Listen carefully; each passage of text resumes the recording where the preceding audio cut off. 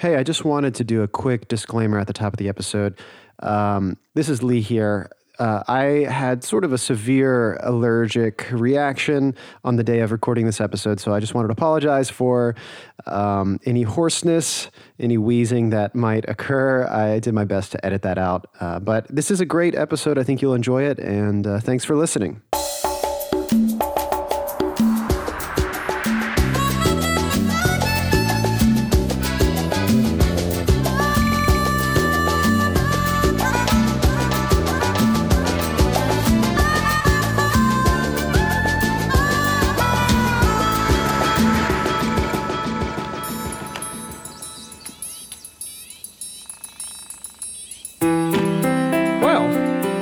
Looks like it's Maggie's theme again. We've got Maggie's theme returning, opening an episode. I think this is the third instance of this song being used as an opener. Yeah, by my counts, it is the third one, according to Maggie Watch 2019. What do we got? Soapy Sanderson and Slow Dance, right? Mm-hmm. That was the one that I had on my count too. Mm-hmm. So we got that one on the count, along with Dogs on the Street Watch 2019. I'm always paying attention to that one. How did that investigation unfurl this episode? Were there many dogs on the street? There's definitely a dog on the street in this episode. Yeah, I think there's one whenever the Cindy. What are we talking about? Okay. What are we talking about? We're talking about Northern Exposure, the 1990s CBS television series, and this is a Northern Overexposure podcast where we overanalyze it. My name is Charles. My name is Lee. I've seen the show countless times. Charles, this is your first time watching this episode, right? Yeah, this is my first time watching the episode, and I gotta say, I'm gonna be really honest. I'm gonna coming out strong, 315 degrees, and gotta say, I do not like this episode. All right, yeah, no, can I wager? Can I take a guess at perhaps maybe why this might not be your favorite? I'm pretty sure you're going to be right, but yeah, go for the guess. It's sort of the primary plot of this episode is Shelley. Would you say the A plot? Actually, I would say that's the B plot. I would say that Joel and Maggie have the A plot. Actually. Okay. Well, I guess we can always agree to disagree. Mm-hmm. The episode does start off with Joel and Maggie, but Shelley, I'm assuming this is probably why you don't like this episode, because it really hinges, there's a lot of this episode that hinges on Shelley and Holling's relationship. Oh, yeah. Now that I think about it, maybe you are right. I forgot about the arc that goes through the entire episode involving not just Shelley, but Holling as well. And when you include those two, yeah, it kind of beats out. I would say it probably gets more screen time, or at least more page length, we are constantly cutting back to Joel and Maggie, but that it feels like a secondary plot, even though that's how the episode starts. It's kind of like a bit of a trick. It feels like the A plot, because normally you start with the main plot, but that's not always true. Yeah. So you are entirely correct. That is why I do not like this episode very much. And as I was watching it, it's pretty rare for me to dislike an episode from the beginning and then keep my dislike levels like at the same. So it same was frequency. Plateaued. It was like a plateau of you were not happy with the episode. Actually, I lied. I might have gotten more disappointed as the episode kept going. You forgot how the episode ends, right? we're definitely jumping around in this, but let me at least say, I guess we're kind of talking broadly. We'll get into specifics, of course. We have the whole episode to dive into this, but just broadly, I feel like this episode, something like this should have happened much earlier in this series. What do I mean? The relationship between Shelley and Holling is always sort of this weird sideline, just something that we accept as like a B plot, which is very strange, and usually, maybe our least favorite elements of an episode is their relationship. But I think in this episode, specifically because it is sort of a central focus of the episode, it really does seem to have it maybe figured out. Well, let's get into it. Do you want to just start with the Shelley and Holling plotline? Yeah. Let's go into this plotline. Let's work backwards from here and see if you can find your words to describe this atrocious plotline. Oh man, this is going to be a fun episode. Let me just go on the record real fast and say that. Okay. That this is probably my least favorite episode of the season so far. This is not a great episode. Not that good. But I will say, I feel like maybe I don't know. Let's just get through it. I'll have some good things to say, I think. Okay, so we're starting off this episode with a new character. Definitely a guest character. It's not going to be, from what I can guess, a recurring one, but it's her friend Cindy that we've heard about. Yeah, so we had heard about her, I believe, in Sex, Lies, and Ed's Tape in the first season, right? Is she mentioned as basically Shelley's husband, her actual husband, Wayne, comes into town wanting a divorce so that he can marry Cindy, who, if I'm not mistaken, Shelley remembers as being very overweight or not pretty. Yeah, you're right. She remembers her as being very heavy and not attractive. And so she's surprised to hear. Yeah.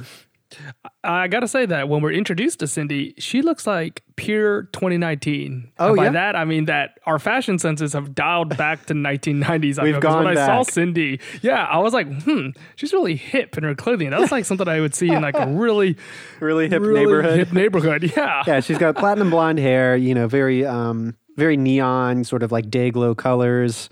She's kind of a pretty cool character, actually. I remember not liking this episode so much, but I do like Cindy, I think. Let's get into it. So Cindy has come to town. She enters the Brick looking for... No, what is it? She's looking for Shelley because essentially they still haven't been divorced, Shelley and Wayne. Yeah, she married Wayne, but it turns out that Wayne was still married to Shelley. So by all accounts, Wayne is, I think Holling said, a bigamist? Bigamist, like bigamy is whenever you, I guess, are married to more than one, or you have two spouses or something. That's a funny scene, though, right? Because how does that come about? So Holling brings Cindy a plate of food, and they actually start meeting each other and talking and getting to know each other because that's their first time seeing each other, right? Yeah, or it's not maybe not their first time meeting, but it's definitely the first time they could kind of get on the same level. Yeah, and she's trying to explain to Holling what act she committed, and Holling says bigamy, right? No, I keep wanting to say bigotry, and it's not bigotry. Bigamy, yeah. Bigamy, yes. She's like, she describes, I think, her father as being the Sergeant Rock type, which is apparently it's a reference to a comic book series. So just a very militaristic man. And her mother, she equates to being sort of like practically a holy roller, I think is her words. Yeah, a holy roller. And she says, they're not going to like it when they figure out that I'm married to... When they find out Wayne is, whatchamacallit? A bigamist. No, not that. I mean, one of those guys that's married to two chicks at the same time. What is the difference between being a bigamist and being a polygamist? So bigamist... Webster's Dictionary defines... Am I getting married? Bigamy. Defines bigamy as the act of going through a marriage ceremony while already married to another person. Whereas polygamy would just be meaning, when you have multiple lovers. Oh, wait. Polygamy only references to just lovers and not marriage? Oh, no. Sorry. I think I'm simplifying it too much. I think polygamy can mean you have more than one husband or wife at the same time. But bigamy means you're married... like you marry someone even though you're already married. Oh, okay. Whereas polygamy, you might marry all at once, or I don't know. It could be any number of things. Okay. Can I share with you one of my favorite polygamy jokes? Sure. Yeah, it was a joke from 30 Rock where Jack Donaghy was dating multiple women. He tries to justify it to Liz Lemon by saying, like a silverback gorilla or Mitt Romney's grandfather, I require multiple mates. Oh, that's like a Mormon joke, right? Yeah, it's a little Mormon joke, but it hits on both levels of polygamy and Mormonism. Well, okay, so it's in this scene when they have the heart-to-heart that Holling has a plan for Cindy. His idea is that Cindy and Wayne could get divorced so that then after that, Shelley will divorce Wayne, and then after that, Cindy and Wayne can remarry. That just sounds like a terrible... like, what? How is that even a plan? I don't know. And I don't know if Holling's thinking straight. Is he just thinking of a way to diffuse the situation? Maybe so. I guess we haven't even mentioned this yet. So Cindy comes into town, and that's really what's kind of sets Shelley off. What's actually happening here? Like what's going on with Shelley? I've been trying to figure that out. I think from my understanding is that with the reemergence of someone from her past, particularly if someone that she went to high school with and was like deep friends with in her childhood, she's bringing back all those old memories of being in high school and having to live up to standards, especially other people's standards. And she describes herself as being, looking like she has it all together, like she's perfect. She's got the quote unquote perfect body, and she's trying to explain to Cindy that it's a lot more harder than it looks, trying to appear the way that she appears, and that maybe she has problems that other people aren't seeing. So, yeah, I think first when Cindy comes into town, it appears as if Shelley is maybe jealous. Holling even says that Shelley's very defensive with other men, or she's very possessive of other men. And so when I first was watching this episode, it gave me the sense that Shelley had some sort of jealousy and felt that now Cindy is hot and she's sort of like the more popular one, because Shelley now is living in, middle of nowhere, Alaska. Cindy is going to all the hockey games with all the boys. But I think by the end of the episode, what you're talking about is sort of their coming to terms moment when Shelley reveals that, what did she say? With perfection comes responsibility, throw it back to Spider-Man. With great power comes great responsibility. But kind of what you were saying, being the most popular person is sometimes, it's more of a struggle than you realize. You set yourself to live up to other people's standards. And so maybe that's actually really what is going on with Shelley. Like she's remembering, you're saying she's kind of remembering these feelings, or? Yeah, like she remembers what it was like to be in high school and being 16 years old and getting drunk and trying to appease to all the boys. Like I get what the writers are trying to explain, but I just don't care. Like it just...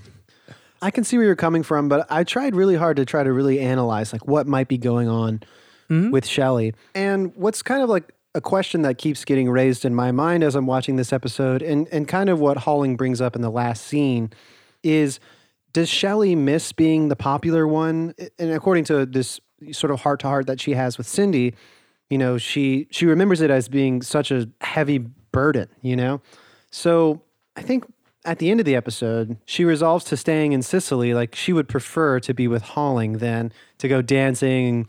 What does she say? Like being popular isn't just beer and roses, She's kind of over all that.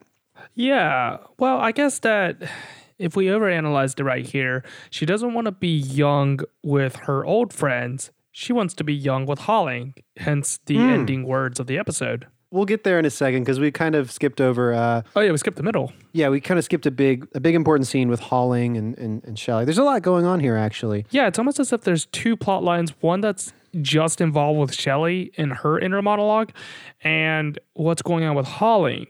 Mm-hmm. And they may share the same subject matter, but they're differing in that Holling is concerned with something much more different than what Shelley's concerned with. Well, they each have their own discoveries, and what's beautiful about it is, that's their relationship brings it together in the end. It's a good relationship, I guess. Yeah.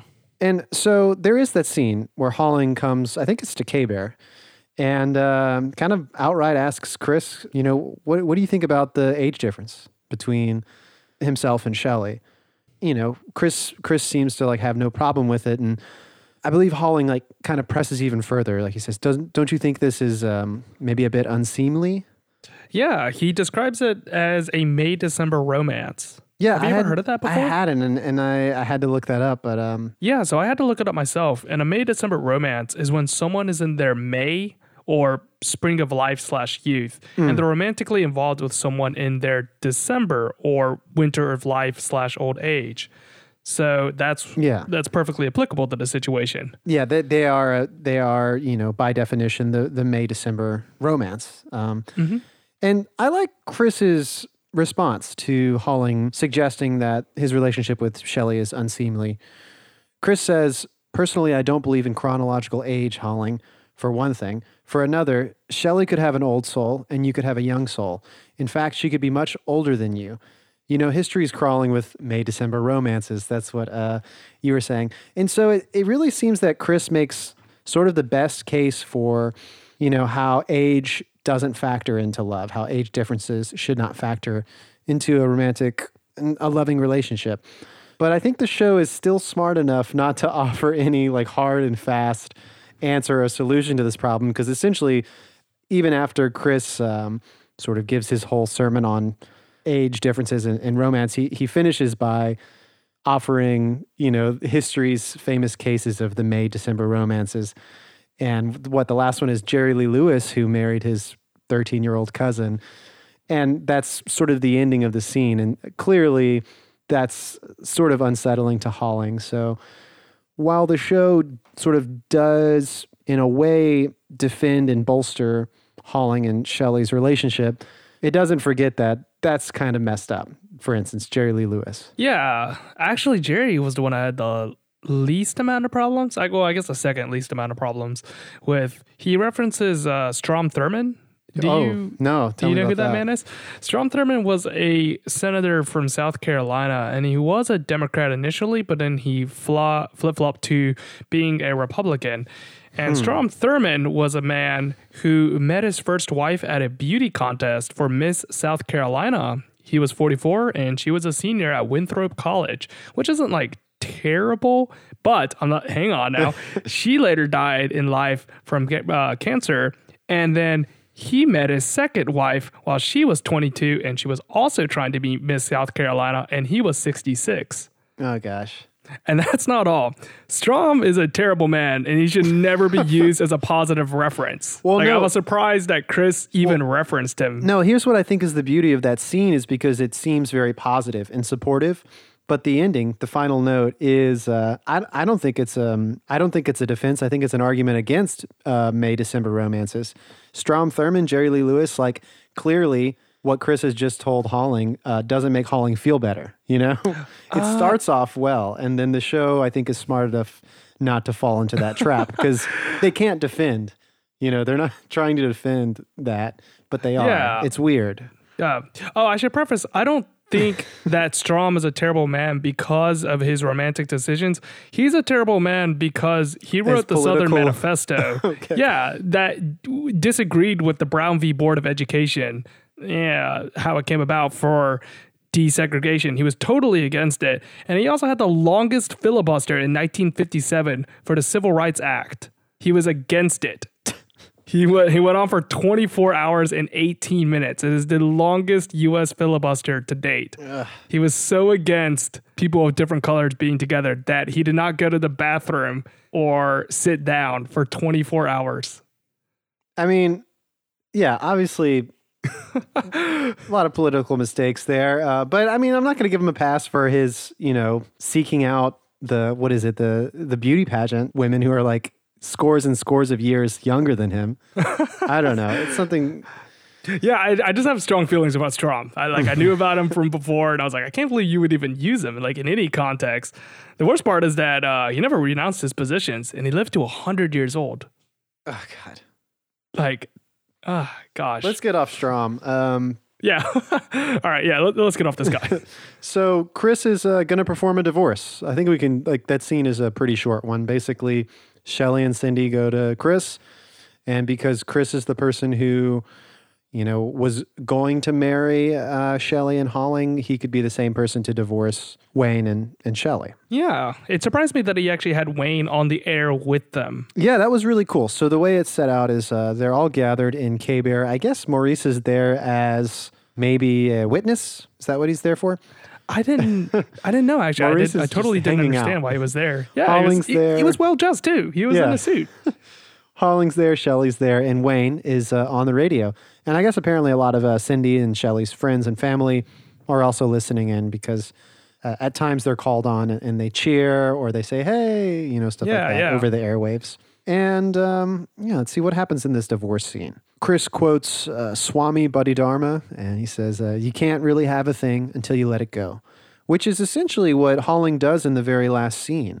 I know we're kind of jumping around, but that's when Holling asks Shelley if she wouldn't rather be somewhere else besides Sicily. if she wants to go back and be with her friends and sort of her younger friends. So what he's essentially doing is like, if you love something, you have to let it free. Mm-hmm. Yeah. So obviously Holling was listening to the sermon during this divorce ceremony.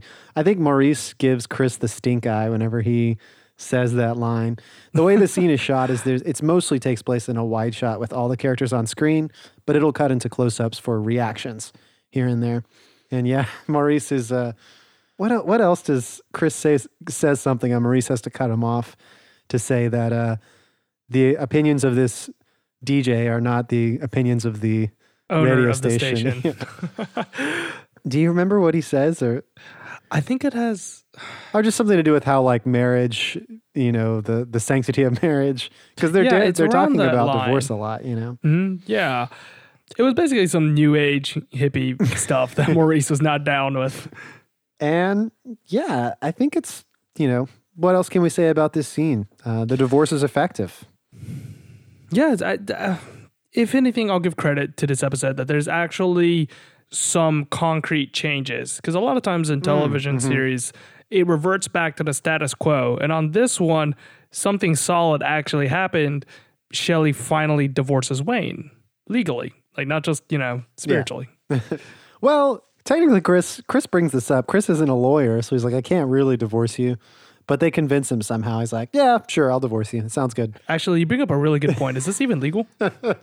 Yeah, I don't know. I mean, it's Alaska. It's Sicily, anything goes out there. There's no police officers in there in a way. There's no rule of law. Yeah, they seem to make their own rules. All right, well, the final scene here, we've kind of talked about it a little bit already with Holling talking to Shelley about leaving Sicily and doing her own thing.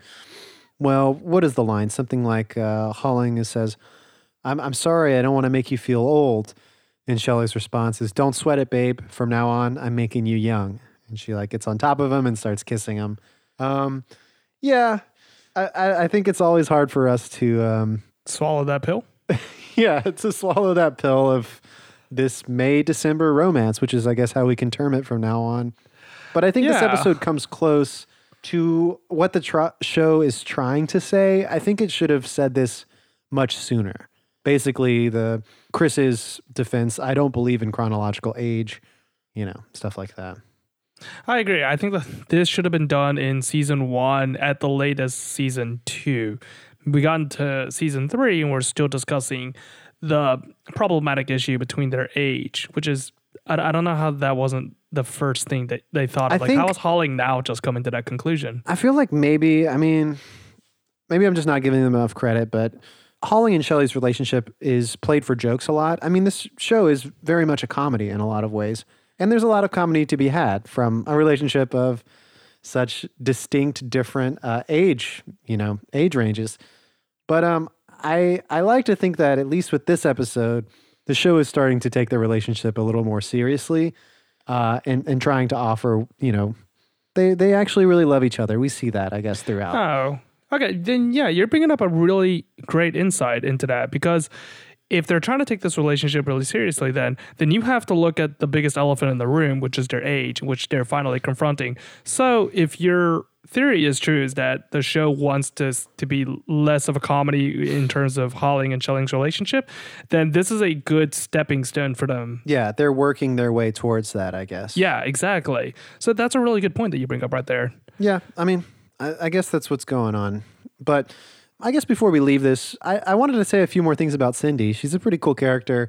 Yeah.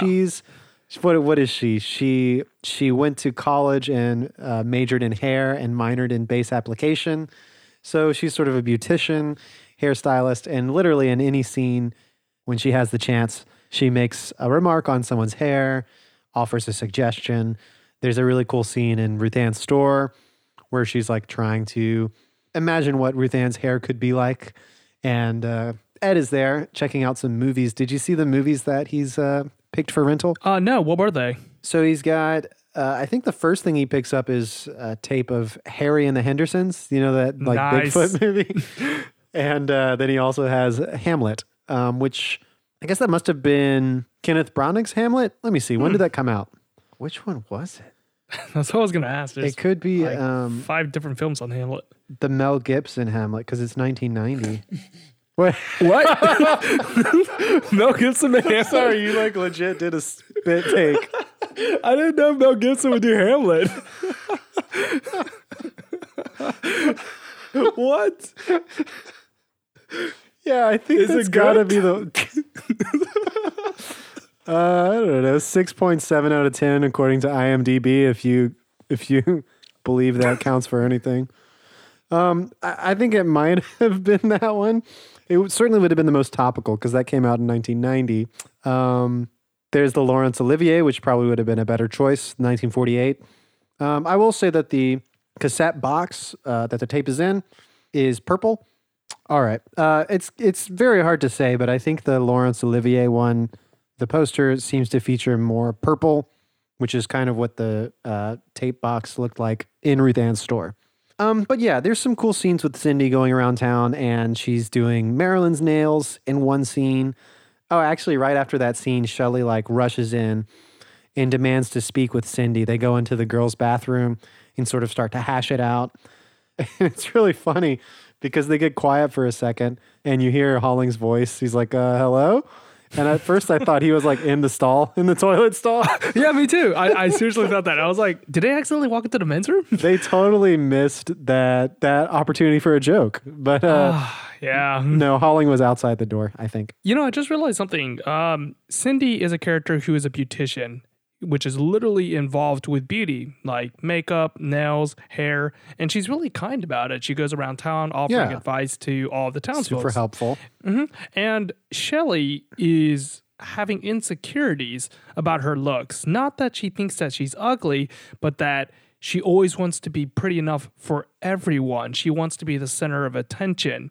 So it's kind of a big coincidence that her best friend is someone that is involved with beauty, and Shelley is having this crisis in beauty. Yet throughout the episode, I don't think that Cindy offers any makeover tips for her. Yeah, I think it's that scene when Shelley and Cindy are on the bed, and it's that scene when Shelley is talking about how being popular is actually a huge burden. That's the scene when they really have their heart to heart together, and that's kind of the only scene when Cindy does apply makeup, or I think she's doing Shelley's hair.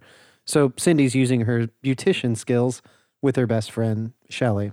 I don't think they'd have a scene like that again in the episode. However, as we already said, Cindy does Ruth Ann's hair. That's a really fun scene. I guess they're in the barbershop, or where are they? Yeah, that is the barbershop. And previously we had seen the barbershop whenever Maggie is getting her hair done. Yeah, and Joel familiar. Tries to invite her out to the dance. Powwow? I forgot about the powwow. That's it.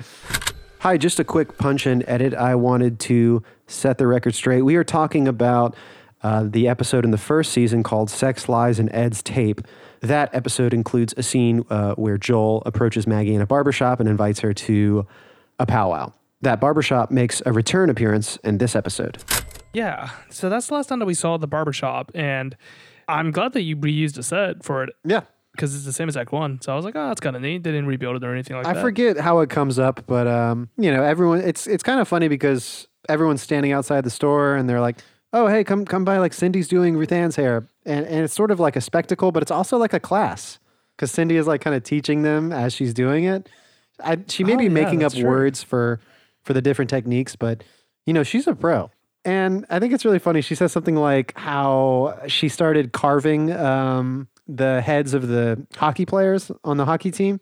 And, and Ruth Ann's like, you carved their head? And Ed has to lean in and say, he terms it razor writing. Yeah, razor writing. So she's using a trimmer to write different words and sayings in their hair. Presumably they're expletives or something that's just not okay to be seen in public. She says something about how the censors had to check each of their heads because she started getting really explicit with what she was writing with the razor. Well, hockey players wear helmets, don't they? Yeah, I guess they must take them off at some point, if they're sitting on the sidelines and if someone sees them or if a camera gets a shot of them, And I guess the only last thing I want to touch on with Cindy in this storyline is there's a piece of music that they feature a lot. It's Love is a Hard Game to Play by Stevie Nicks. It's what plays out the episode. It's what plays when Cindy is leaving Sicily. That's a scene when we see a dog crossing the road, right? Dog Watch 2019. Oh, wait, really? I think so. I think there's a dog. Oh, shoot. I didn't catch that. I got to add that to the Dog Watch, Dad. My Dog Watch was right after the barbershop scene. Oh, okay. Yeah. Yeah, there's a white dog that walks past the barbershop. That's amazing. what else happens in this episode? We definitely have Joel and Maggie. Is that really the only plot lines going on? Pretty much, because Holling and Shelley's intersect so much, they almost become one plot line. You're right, because Holling and Shelley's are very different. They kind of split apart and come back together at different points. Yeah, so we can return back to Maggie's the original, theme. Yeah, Maggie's theme. It's funny that we started our episode with that and then just avoided it. So we get a plane crash to start off the episode. Yeah, so, well, before that, we were kind of talking about this. The exposition here is Joel and Maggie are returning from... Gosh, I can't remember where, but Joel just did 150 vaccinations. And the town that he was visiting, to show their appreciation, gave him something like 50 pounds of whale blubber. Wait, they gave him 50 pounds? Yeah, that's what he says in the opening. That like affects the plane's I mean, flying ability. She's a mail carrier, so she probably carries a lot of stuff, you know. That's true, yeah. And then, pretty shortly after that, it seems like they hit some turbulence. Fleischman is freaking out. And they're starting to lose altitude. Yeah, so they actually crashed in the middle of nowhere, from what I can tell. They're 2 to 3 days away from the nearest town. Right. Maggie says they're at the Anaktivik Preserve, and she says it's 4.2 million acres of genuine wilderness. I searched the term Anaktivik Preserve. There is a small town called Anaktivik Pass. I hope I'm saying that right, but I don't know. I'm sure there's vast wilderness in Alaska. Yeah, that I can believe. So they're pretty much just marooned. Yeah. Oh, wait. If we think about it that way. So before we get to them on the land, let me just say a couple things about when they're descending, when they're crashing. Oh, yeah. Joel brings up Logan Airport, 1973. I guess from the context of the conversation, this is a plane crash that was caused by hitting a flock of birds. I believe Maggie seems to know all about it. She says it's a flock of starlings. This is Delta Airlines Flight 723. So actually, this, according to Wikipedia, there's not really anything about this being like birds. Is Maggie wrong? Actually, I did find out that it's called a bird strike. Whenever there's a collision between an airborne animal and like an airplane, it's called a bird strike. But no. This was Delta Airlines Flight 723. This was one of the, I guess, most infamous plane crashes. I think they got the number right in the episode. It was something like over 80 people died in the plane crash. What was the actual cause then? So there's like a paragraph that let me just start reading it to you, and maybe you can help me understand it. Okay. The board determined the following probable cause for the accident. It actually begins with an ellipsis, so ... The failure of the flight crew to monitor altitude and to recognize passage of the aircraft through the approach decision height during an unstabilized precision approach conducted in rapidly changing meteorological conditions. That's the first sentence. So, are you following me here? Yeah, it sounds like the humans are messing up and not the machine. I think in layman's terms, I don't really understand that sentence, but I think in layman's terms, there was sort of a miscommunication with the flight controller and the flight crew, and they were out of time during their descent and sort of made some perilous mistakes, unfortunately. Anyway. Okay. So human errors and not to be blamed on birds then. Yeah, I don't know how common that is, but certainly it's on Joel's mind. He's also in the scene, he's like praying to God. He's saying like he promises he'll never shave another stroke off of his golf game again if he will just survive this, crash landing. And I thought that was interesting because I always thought shave a stroke off your golf game. I thought that meant when you shave a stroke off, that means like you get better, like you're getting better at your golf game. But I think the term is also used for if you're cheating. Like if you pretend like, let's say you shot this hole in 3 hits instead of 5 or something, you're shaving off a stroke. Have you heard that term before? Shave a stroke? Absolutely not. I know nothing about sports. Same. I feel bad. This is not a sports podcast. Yeah, I identify with Joel. My belief in God goes incredibly high whenever I feel turbulence on planes. I really start to pray to all deities to get me out of this situation. It's like that scene in The Mummy with Benny when he's like grabbing all of his necklaces, the pendants of like all the different religions. Yes. Oh, that's a great scene. Yeah, it's a great movie. I know, seriously. Let's get back to, I kind of backpedaled us a little bit. So they successfully land. We don't even see the landing. We just see them get out of the plane. And I think it's pretty immediately Maggie begins to check on the plane's engine. There are a couple shots when Maggie turns around, like she's working on the plane's engine, then she turns around to deliver a line to Fleischman. And when she turns around, you can see very clearly in the reflection of her aviator sunglasses, you can see the entire film crew in like a mirror board in her glasses. Like, and what's even more funny is this is the shot that they choose to put the title card of the director on. So it says directed by Miles Watkins on it. And it's like, so the editor definitely just wants to call out. It's like, this is who's responsible for this mistake. You can clearly see, the behind the scenes. Oh my God. That reminds me of something that Nathan Fielder did, the guy from Nathan For You. Uh-huh. He was on Conan a couple years ago, and he was banned from Instagram because they deemed the photos that he uploaded to be very lewd or inappropriate, and he was trying to defend his decisions. And what the photos were like, it would be him eating a salad, and he had to have like a knife up, and he'd say like, "Oh, I'm eating healthy," and in the reflection of the mirror, in the knife, in the reflection of the knife would be hardcore male pornography. Like, and he just couldn't understand. It's like, I don't know why they're banning me. I'm just eating a salad right here. And there's like a series of photos. It gets more and more obvious. Like you can see the mirror, the reflective surfaces get larger. I think one's like he's in his car and the rear view mirror has it right there. But what's funny is like what is in your back seat that's displaying these pornographic images. Like why is that in your car? I know, that's the best part. That's all I could think of when you were telling me like that. When he's eating a salad, he's sitting by his laptop and you can see like the reflection of the laptop in the knife.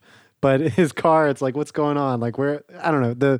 The circumstances get more and more ridiculous. Yeah. But the show, always keeps its levity. We get very quickly after Joel and Maggie are stranded. Again, this is the beginning of the episode. We cut to a scene in the Brick with Holling and Ed. And I think they're listening to the radio or they're just talking about it. They seem to already know that Maggie and Joel are stranded out there, that we don't have to worry about them. There's like an expedition of people who are going to look for them. As Maggie said, it could take 2 or 3 days, but we really don't have to worry. They're going to just be camping, for a couple days. This episode is kind of front loaded with exposition. I know we already talked about the vaccinations and stuff at the very first scene. In this scene in the Brick, Holling reminds us that he doesn't hunt anymore. Though he does say the Anaktivik Preserve is excellent goat country. So yeah, I was wondering about that. Does that mean that he's hunting goat or has goats on his farmland? Like, I didn't understand that. Well, I don't know. We don't see any goats when Maggie and Joel are out there. In fact, do we see any animals when they're out there? Well, we see the squirrel. Oh, yes. They eat, Maggie, I guess, hunts a squirrel, and they're roasting it. So we see a squirrel meat. So Maggie and Joel are stranded, and we're back to some classic Maggie and Joel bickering. Yeah. Let's see. What happens first? I have written down in my notes, Joel is just starving. Like he's looking for something to eat and he's like going through his medical kit. What do we call that? We talked about this in one of the previous episodes, like the house call bag. Yeah. Doctor's kit. Medicine bag, maybe. Yeah. Anyway, he's like searching through that for some Tic Tacs, which is really funny. I think that has, it's actually really interesting. So it's advertised as having 0 calories, or not 0 calories, but 0 sugar. Well, in fact, there's approximately almost like 2 calories per mint. There is a lot of sugar, in this Tic Tac. The thing is, like, each Tic Tac is so small that it contains less than 0.5 grams of sugar. But I think the weight of a single Tic Tac is 0.49 grams. So it's like just below 0.5 grams of sugar. And according to the FDA, like it permits you to list your sugar as having 0 grams if it's less than 0.5. Does that make sense? That sounds like some slick bureaucratic nonsense right there. So in fact, it's not 0 sugar. It's just entirely sugar. Yeah, I never understood that. Whenever I saw the packaging, to be honest, I thought that science had just made advances and that we were able to create some sort of Coca-Cola Zero Tic Tac. Yeah, some sort of strange product like that. But upon hearing that's... No, they just did it the easy way and just lied. Yeah, so all he has to eat is 50 pounds of whale blubber, which later in the episode, Maggie says is healthy for you. But it turns out that in 2019 standards, Well Bubbler is totally not good for you because Blubber Watch 2019. Yeah, Well Blubber is found to be damaging to your nervous, immune, and reproductive systems. And the reason why is because they contain man-made. Yeah, sounds terrible. Well, the reason why it's bad now in 2019 is because they contain man-made polychlorinated biphenyl, which literally comes from whales consuming large amounts of industrial pollutants. So presumably when the episode was airing, it was at least a little more healthy. Yeah, but now it's totally bad for you. Yeah, it's incredibly terrible. And it's really sad that that's even happening in the first place. But we don't encourage you to eat Well Blubber. Yeah. Now, if you're listening to the pod. Maggie deems it walrus sushi, or is that what Joel says? That's what Joel says, I think. And then he says it's like schmaltz, chicken fat, but he calls it Jewish mayo. I typed that into Google, and that does not come up. Like, if you just type in Jewish mayo. Yeah, I've never heard that term Jewish mayo, but I like it. It's funny. He says, Jewish mayo, you spread it on bread, and by the time you're 50, you die of like a heart attack. Yeah, that was a funny line right there. He also calls Maggie the Captain Bligh of the Yukon. Yeah, what is that? Who's Captain Bligh? Yeah, so Captain William Bligh was an English captain, and he was in charge of the Bounty. And the mission of the ship was to deliver breadfruit from Tahiti to the Caribbean. But during the voyage, the crew actually mutinied against him. They cast him out with I want to say a couple crew members. It wasn't a whole lot. And a boat. I think they gave him a sword or something to defend himself and a week's worth of food. And Captain William Bligh was able to successfully navigate 3,618 miles to Indonesia. And he made it out. He wrote a book about it. Jeez, that's incredible. Okay, well, yeah, that's, sort of a backhanded compliment maybe. He's he's just making fun of her, I guess, but. Yeah, well, I thought maybe they meant to have that line because when you get mutinied, you usually end up marooned on an island. And in this sense, they're marooned in not because they're on land surrounded by water, but they have no civilization to be in. So I thought maybe that's what they were referencing. But maybe I'm looking too deep into it. No, it's sort of a connection there. Yeah, well, what's the rest of this laundry list of the food that Joel eats and refuses to eat? I find it kind of uncharacteristic that he's dumb enough to just go around and eat berries that he found. He's eating these he calls them red blueberries too. Yeah, it turns out he's eating baneberries, which I had never heard of. I had to Google that. I don't know if that's very common in the North, but we definitely don't have that in the South. Yeah, I don't know. Well, apparently, from what I can find online, baneberries aren't. They can be fatally toxic to children, is usually what the reports I've found. But in the episode, Maggie lets on that if Joel ate a bunch of them, he would be dead in 4 minutes. But I don't think it would have a strong effect if he ate a few. I don't know. And I agree with you. It definitely seems uncharacteristic for Joel to just be wandering around the forest and eat whatever is within he knows better than reach. That.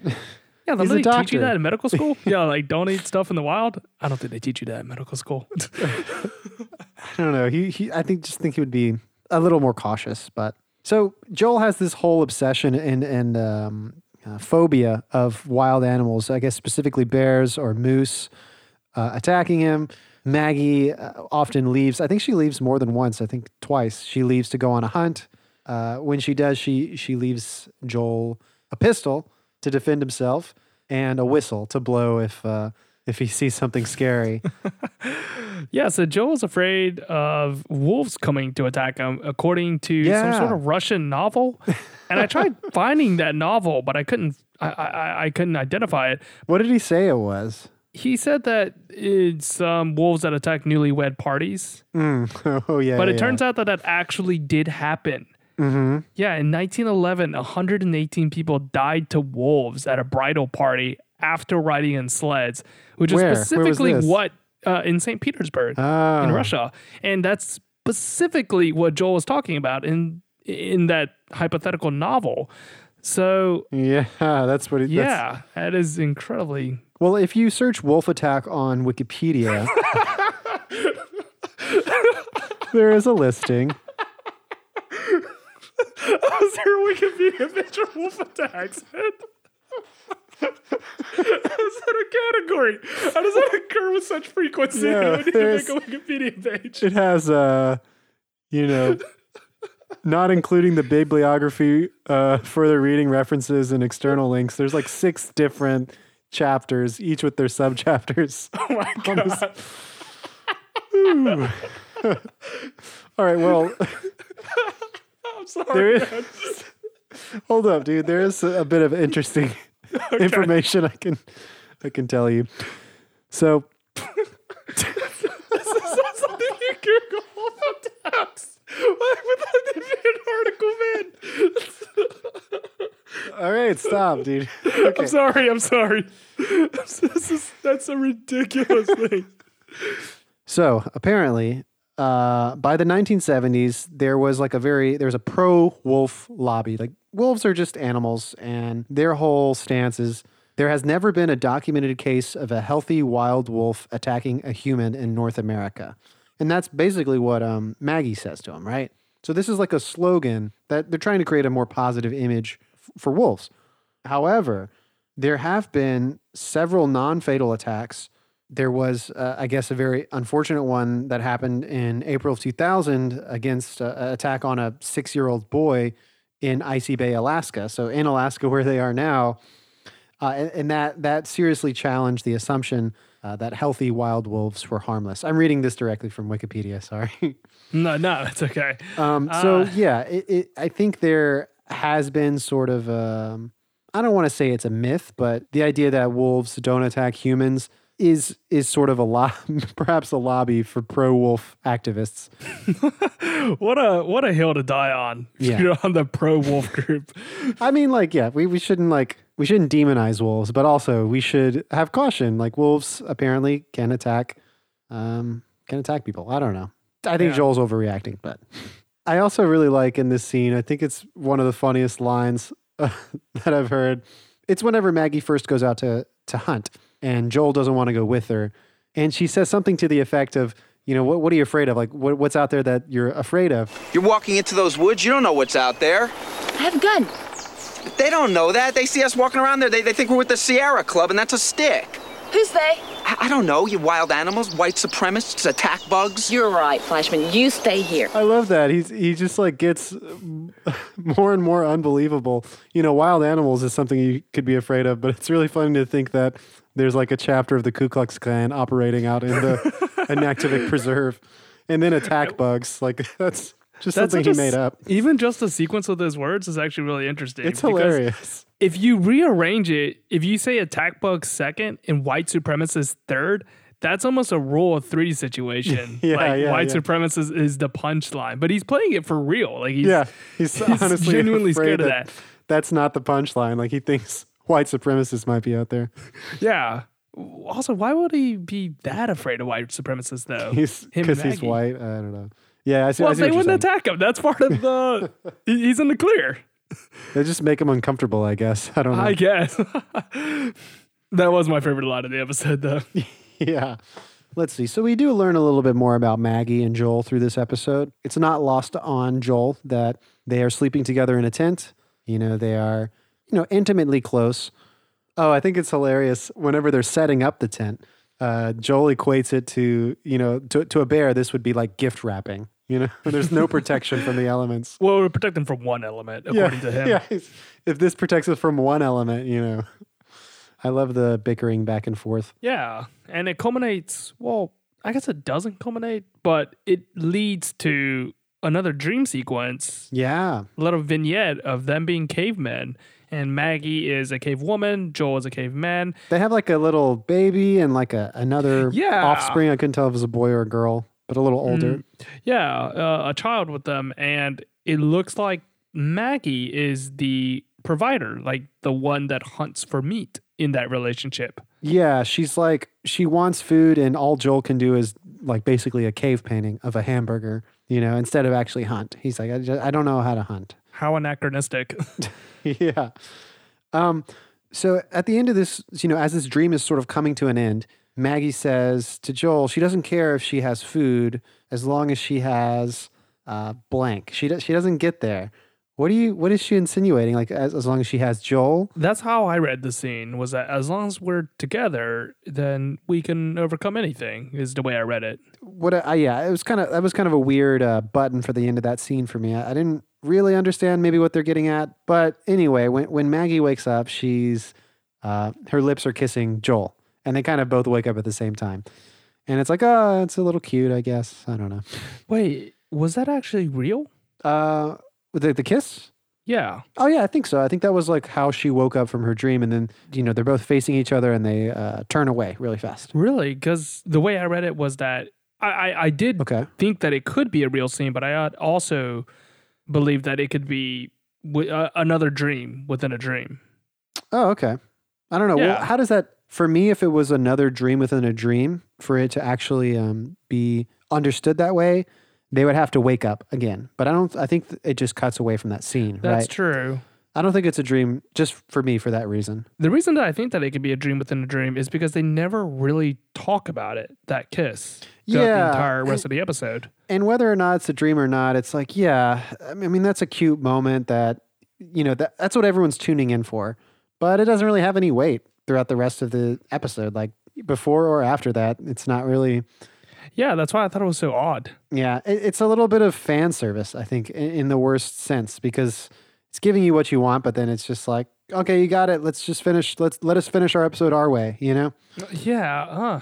I really hope that wasn't a reason why they did that. I mean, I think obviously it's obvious. The show is about, so far, it's been about Joel and Maggie's romance, and I think it'll continue rolling along. We'll see. So yeah, so sort of the resolution, how did they get out of this wilderness? Oh, yeah. Well... actually, I think this is where the caveman bit might actually come into effect. Okay. Because Maggie in the caveman bit hunts for the meat she tries to provide for the family. She's approaching it from that manner, that perspective.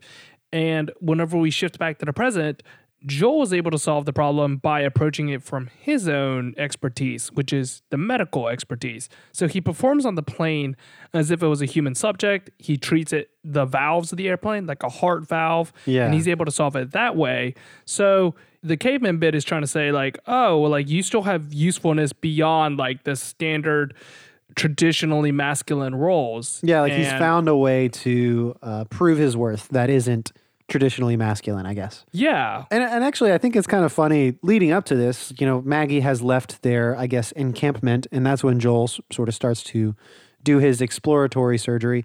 But leading up to this, Joel is very curious about the engine and kind of like an annoying little brother or something, like he's tagging around and Maggie is just like, Joel, like, Fleischman, get away. Like, you're going to screw something up. And what is it? Joel says, "It doesn't work, O'Connell. What exactly do you think I was going to do? Make it not work worse?" So yeah, I thought that was really great. But as he says, the engine is actually not unlike the human heart. He compares it to a pulmonary stenosis. And all jargon aside, I think it was essentially like a clog or something, right? Yeah, that's what we are led to believe, is that it was just some sort of like sludge or something just within the mechanics, and you just simply remove it and it can properly function again. And it's actually funny when Maggie arrives because, we've seen the episode. We know that Joel fixed it. But when Maggie shows up, Joel's solution is basically taking pieces out. Like there's this little, I guess, tube that he's removed and like a cap. And like it's like, no, you don't need this anymore. Just like try to turn on the engine now. But it does work. The propeller starts spinning. It's a really cool shot. You got the propeller spinning and Joel's like cheering. He runs off and starts dancing or jumping or whatever. Yeah, he starts like grappling onto the little the little holes beneath the wing. Yeah, what would you call that? Little support beams or something? Yeah, the support beams, and he starts hanging off it like a monkey. So is this the final scene that we see with Joel and Maggie? No. It actually is. No, isn't there one where she congratulates him, or is that in the deleted scenes? That's in the deleted scenes. This is actually how the Maggie Joel plotline resolves itself. Yeah, you're right. It is. It's in the deleted scene. They're flying again. The engine is roaring, and Maggie comments that in fact, the engine sounds better than it did before. And it's sort of a nice little scene where, it's sort of played up as if Joel is fishing for a compliment, and Maggie's like, "Oh yeah, I bet you're proud of yourself." And then there's a pause, and she says, "Well, you should be." And they kind of share a smile. Yeah.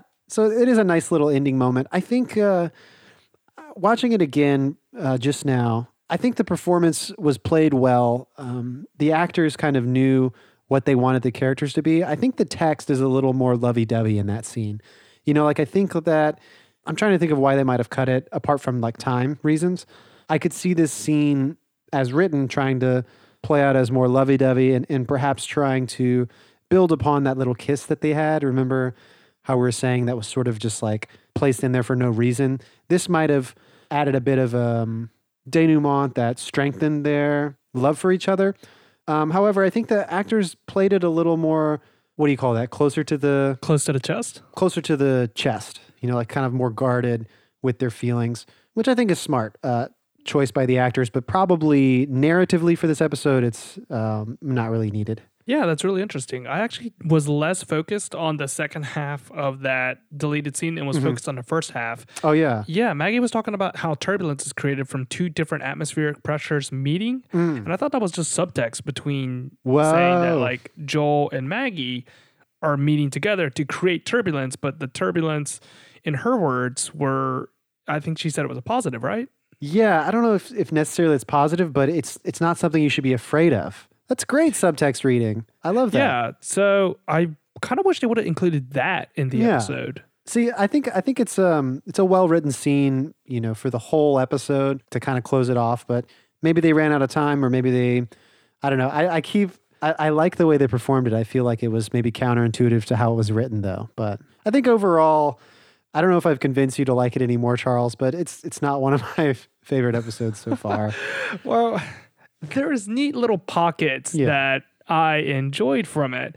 I feel that the summation of its parts don't actually live up to the expectations they were going for. Like, I think there was a lot of good ideas, but maybe the execution wasn't so well. Yeah, I don't know. Yeah, there's definitely things to like here, though. I think we really had a lot of fun kind of diving into each part. And there's stuff there. There's all good stuff. But yeah, I don't know. It's always weird when Joel isn't sort of like so much of a central figure. I do really love his plot line here. I thought they did more. When I watched it again this time, I thought there was more that happened out in the wilderness, but it kind of seems a bit repetitive because, Maggie goes out to hunt twice, just kind of hitting the same notes, though there are some of the funniest jokes and lines in this little subplot. Yeah. I like that they're out and about, though. That I will give them credit for because they're always within the town of Sicily. This time, I was excited when I saw that initially. I was like, oh, sweet. Like, this episode's going to have them featured outside. In the wilderness. It's going to be great to watch. Yeah, there's like a soundbite early on where Maggie is kind of making fun of Joel. Fleischman, this urban act of yours doesn't play in the wilderness. So if you have any interest in survival, you're going to have to drop the witty banter and hand me the damn pole. And that's like, that soundbite would have been like in the trailer for Northern Exposure, Oh, I'm surprised that he hasn't been stuck out in the wilderness like this until now in the third season, Yeah, I can definitely see them using that line for like a promo. Yeah. Like, whenever you're watching like television, they're like, coming up next is going to be Northern Exposure. And it shows like that line. It's like, tune in to see what happens next when they're out in the wilderness. Here's a pet theory. This was like a script that they had, or a script idea they had kicking around in the first season and they never got to it. Oh. I don't know. It just feels like, there's a lot of expository stuff in the beginning.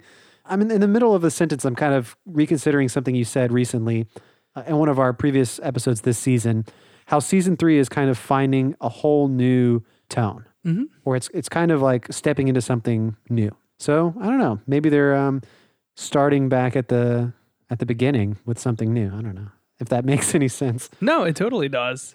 I think that is just 23 episodes. Yeah, 23. Yeah, with 23 episodes, I feel like they have to dig into the well a little bit, just kind of get from the old recesses of their minds. So maybe that's where this episode comes from. But I like your pet theory that this could have been written for season 1 as well. Yeah.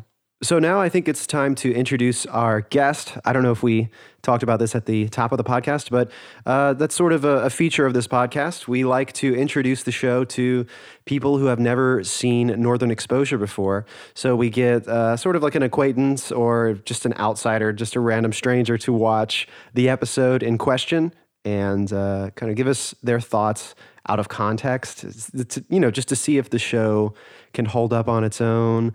Today we have Hayden as our guest analyst. Hayden is an incredible actor. She's never seen the show before, kind of very sort of last-minute addition, but she jumped on the opportunity, and I'm excited for you to hear this, Charles. Yeah, I think this is the first time we've had an actor and or actress be the guest commentator, right? Yeah. So maybe we'll get some, get inside the actor's mind, inside the actor's studio, and see what's going on in there, and how that may pertain to the episode. All right, let's roll the clip.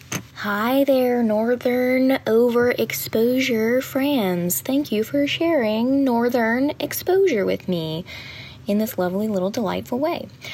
I love breaking down old television shows. So let's dig in.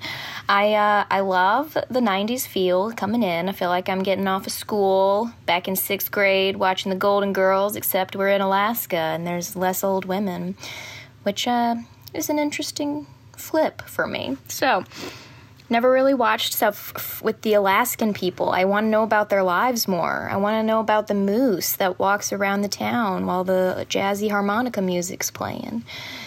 So I'm in it from the get-go. I'm excited to see what's happening, and we jump in with O'Connell and Fleshman in the woods, which is a fun duo here. We got a New York Jew, and we got a badass lady with a pixie cut. She knows how to fly a plane, except it crashes, and I think that what unfolds with them is very fun humor with some play on words. Love the idea of the animals visiting in the parlor with lemonade, and them talking about taking the skin off of a rabbit or a squirrel, I think it was, and like a jacket off of a baby, but with no zipper. I enjoy the wood talk between people, like, talks in the woods. What do you talk about when you're stranded with people? And they're so different, so it's fun. And they had the caveman dream sequence, which I was like, will they, won't they? Come on. Why do we got to go throw the will they, won't they situation in here? I do want to know, though, they never discuss it later. So just like one of those awkward, we cuddled in the middle of the night moments, and maybe we just don't talk about it again. I'm interested. I need the other episodes to find out. Their storyline ends with him fixing the plane, which I'm a little like, hey, pump the brakes. I get it. He's a heart surgeon, but she is a professional flight person. How did she not fix her own plane, But, they make it out alive, which is good because I want to find out if they get married or not. And have caveman babies and whatnot.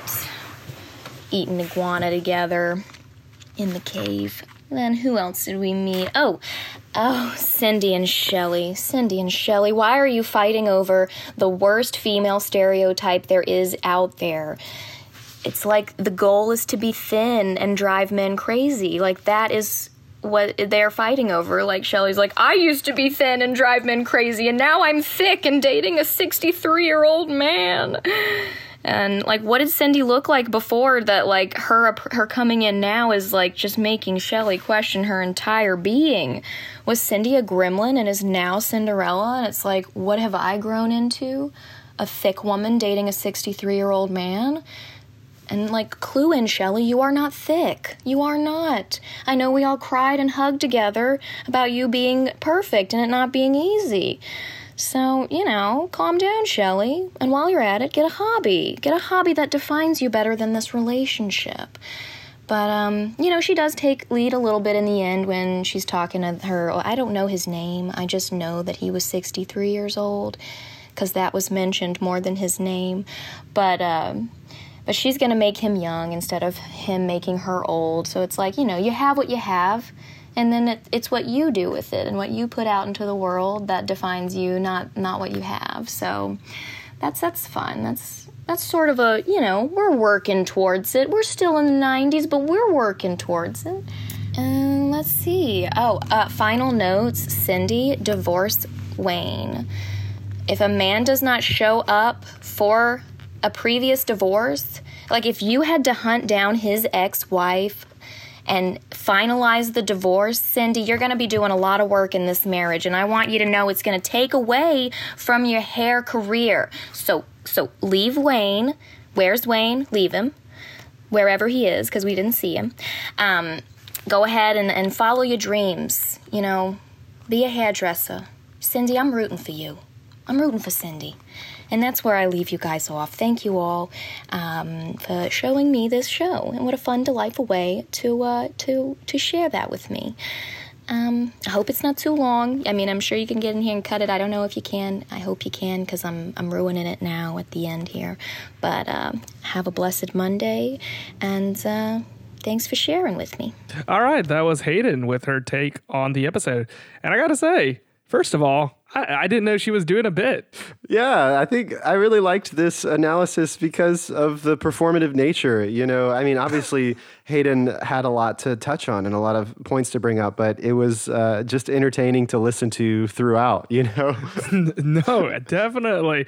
At first, I didn't realize that the it was way, a bit. yeah, the voice that picked up. I thought that was a real voice. I was like, "What? Wait, hang on. Who did we get? Did we get like an AI to come on board? An AI." But oh my gosh! Wait, wouldn't that be a great? Sorry to kind of derail us, but we should get an AI to watch the episode. Oh gosh, yeah, like one of those. Yes, absolutely. We'll have to figure out how that works. I don't really know anything about computers. We're going to get an AI to watch like all episodes of Northern Exposure, and then it's going to write a script for Northern Exposure. That would be a good season recap, retrospective. Oh my God. That's a great idea. Let's save this. Let's save this idea. Let's table this idea. Let's get back into it. Hayden, love your commentary. And once I got into the realization of what you're doing, I was totally on board. I thought it was hilarious. I gotta say, I think you got a really good slogan. I thought she hit the hammer on the nail with this particular phrase. And it was when she said, "We're in the 90s, but it's working. Like, we're working towards it." I gotta say, that's a great catchphrase for this series. It really is, you know, because the show is, you know, a lot of people view it as having been quite progressive for the time. You look back at it today, you know, it's not that impressive, but if you put yourself in the context of the 90s, we're working towards something, you know, we're cooking, I guess. I thought it was great, sort of in the beginning of her analysis, she was talking about the feeling of, you know, I feel like I'm getting off school, about to watch an episode of Northern Exposure. Imagine if we were, you know, mature enough at the time, getting off school, get home.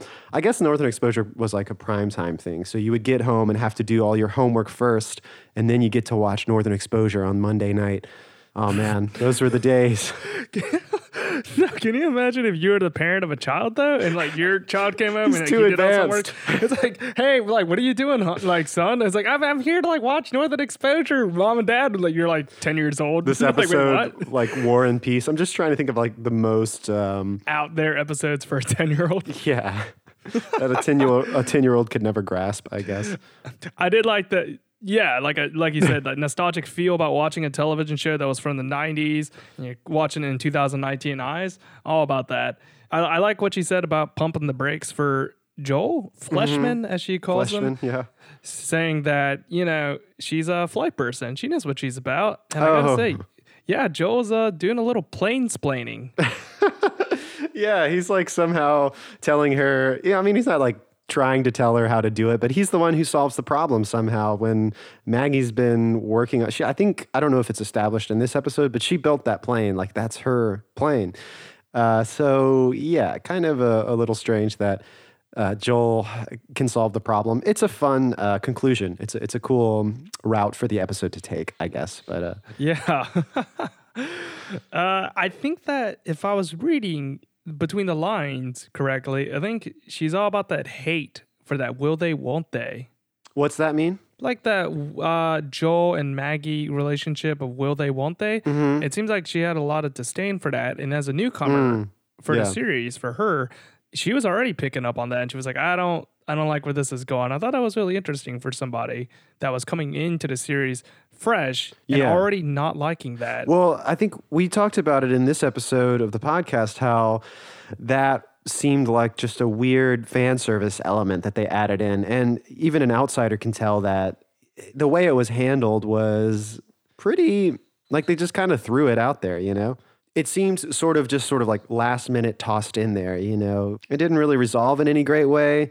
I guess we talked about the deleted scene, which Hayden hadn't watched, but I mean, no one saw that deleted scene whenever it aired. Yeah, that's true. You're right. I think if she would have saw that, she would have maybe come around to it. Or just seen what they were trying to do with it, you know? Yeah, exactly. But still. Yeah, but I'm on her side. Even I've seen all the episodes, and I'm like, nah, I'm against this. Will they? Won't they? Come on, just finish it out. I don't know. Sometimes it's more compelling than others. I think the will they, won't they factor in this episode seems like a last minute afterthought or something. Like it wasn't really baked in. Mm-hmm. Yeah, I agree. Hayden also mentions sort of like the camping, talking in the woods. This is the camping episode, and this is something we didn't really touch on in our episode before this, but the sort of campfire discussions that happen. Maggie mentions that she has always wanted to be a baker, or she used to have aspirations to be a baker. Do you remember this? Yeah. And, that's really interesting now that you bring that up. There is a very isolationist feel where it's just the two of them not against the world, but just alone in the world. And I guess you're just more privy to your inner thoughts when you're with the other individual and you're more willing to share. And there's something about like sitting around a campfire that opens you up. It's about storytelling and conversation when you're alone together, I guess. Joel mentions he wanted to be the center fielder for the Yankees. That was before Steinbrenner, I guess. That's a direct quote. I have no idea what any of that means, I guess.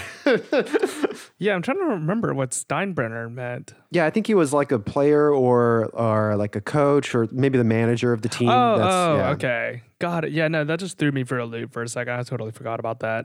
Hayden mentions, Shelley needs to get a hobby. I like that thought. But what can you imagine what Shelley's hobby may be? I was trying to think, what could her hobby be? So we see, she kind of has an unhealthy relationship with television in one of those episodes. And what is it? Season 2 premiere. You're right. I would say, I don't know what type of like particular hobby that you would like, but I think the hobbies that you would greatly enjoy are the ones that you can really identify with, because it seems like the things that she latches on to are things that you can really place your entire being into, and they define you to some degree. Like television, I guess in her case, she was a fan of all television shows. She was just intrigued with the concept of television. But ordinarily, most of the time, you watch like a certain television show and you become a huge fan of it. And it becomes kind of like a part of your identity where you're like, oh, I'm like John Smith and I really like this television show. And that becomes a part of who you are. For Shelley's case, that seems like she would be an individual that would fall into that camp. So whatever her hobby is or would be, I think it would be one of those types of hobbies where you greatly put your whole being into it. Yeah, I think the easy answer for that, the obvious answer would be something like dancing or like, something associated with pop music or movies and TV. But I agree with you. I think there is this part of Shelley that sees through something a little deeper. I don't know where I'm pulling this from, but I think there's more to Shelley than sort of the surface level. She's sort of the butt of a lot of jokes, being sort of the youngest person, almost amateur or immature, I guess. But no, there's some wisdom to her. I think, what is it? Yeah. Chris says Shelley may have an old soul. She may be older than Holling. There's parts of her that contain some wisdom in there. You're right. I also really like what Hayden is saying about what you put out into the world. And I'm all on board with that mindset. But again, I'm beating a dead horse. I'm not for that mindset when it's for Shelley and Holling's relationship, which I think was what she was referring to when using that quote. But let's take that quote by itself rather than with the whole relationship. No, yeah, I think what she was saying was sort of like referring to the age. It's not about how old you are, but how old you act, or how like sort of your inner spirit. And, even though you're old, what is it? Shelley's like, I'm going to make you young. Or together, their love sort of exists outside of these qualities, whether they're beautiful. I was about to cut you off and be like, outside the law. Wait, their union is not illegal? It's not illegal. It's not. It's maybe it's towing the line. Is that the expression? Yes. It's getting close, but no, I think, if there's any reason to believe in their love, this episode is the one that tries to sell you on that the hardest, perhaps. Whatever. We're going to talk about this until the end of the series, I'm sure. Oh, God, yeah, we're gonna get to the finale of the episode when they finally get married. You know, we'll like skip from season 1, that episode where they try to get married, to actually get married in that episode. I'm projecting what I think the final episode's gonna be, and we're still gonna be talking about it. By the end of this podcast, Charles is going to be married to a 63-year-old woman. Yeah, it's a reverse situation. I found a very, very old woman in Alaska to marry. Well, yeah, that was Hayden. That was great commentary. I think it's always fun to sort of dive in and focus on what other people can find that we're not really, looking at, Yeah, no, it was a treat to listen to. Next episode is called Animals Are Us.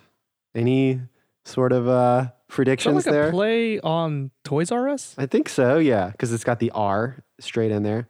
So, yeah, honestly. Does Joel get a pet? Dog Watch 2019. Maybe he's finally going to take in one of the street dogs. Okay, well, I think that's enough theorizing. We can sign off now. Charles, thank you for podcasting with me. I will see you next week. Yeah, I'll see you next week, man. Northern Overexposure Podcast is edited by Lee. Our theme song was remixed by Matt Jackson. Thanks to Laser Kitties for the podcast artwork, and thanks to Hayden for being our guest analyst. If you'd like to write into the podcast, you can reach us at northernoverexposurepodcast@gmail.com. And of course, thanks for listening.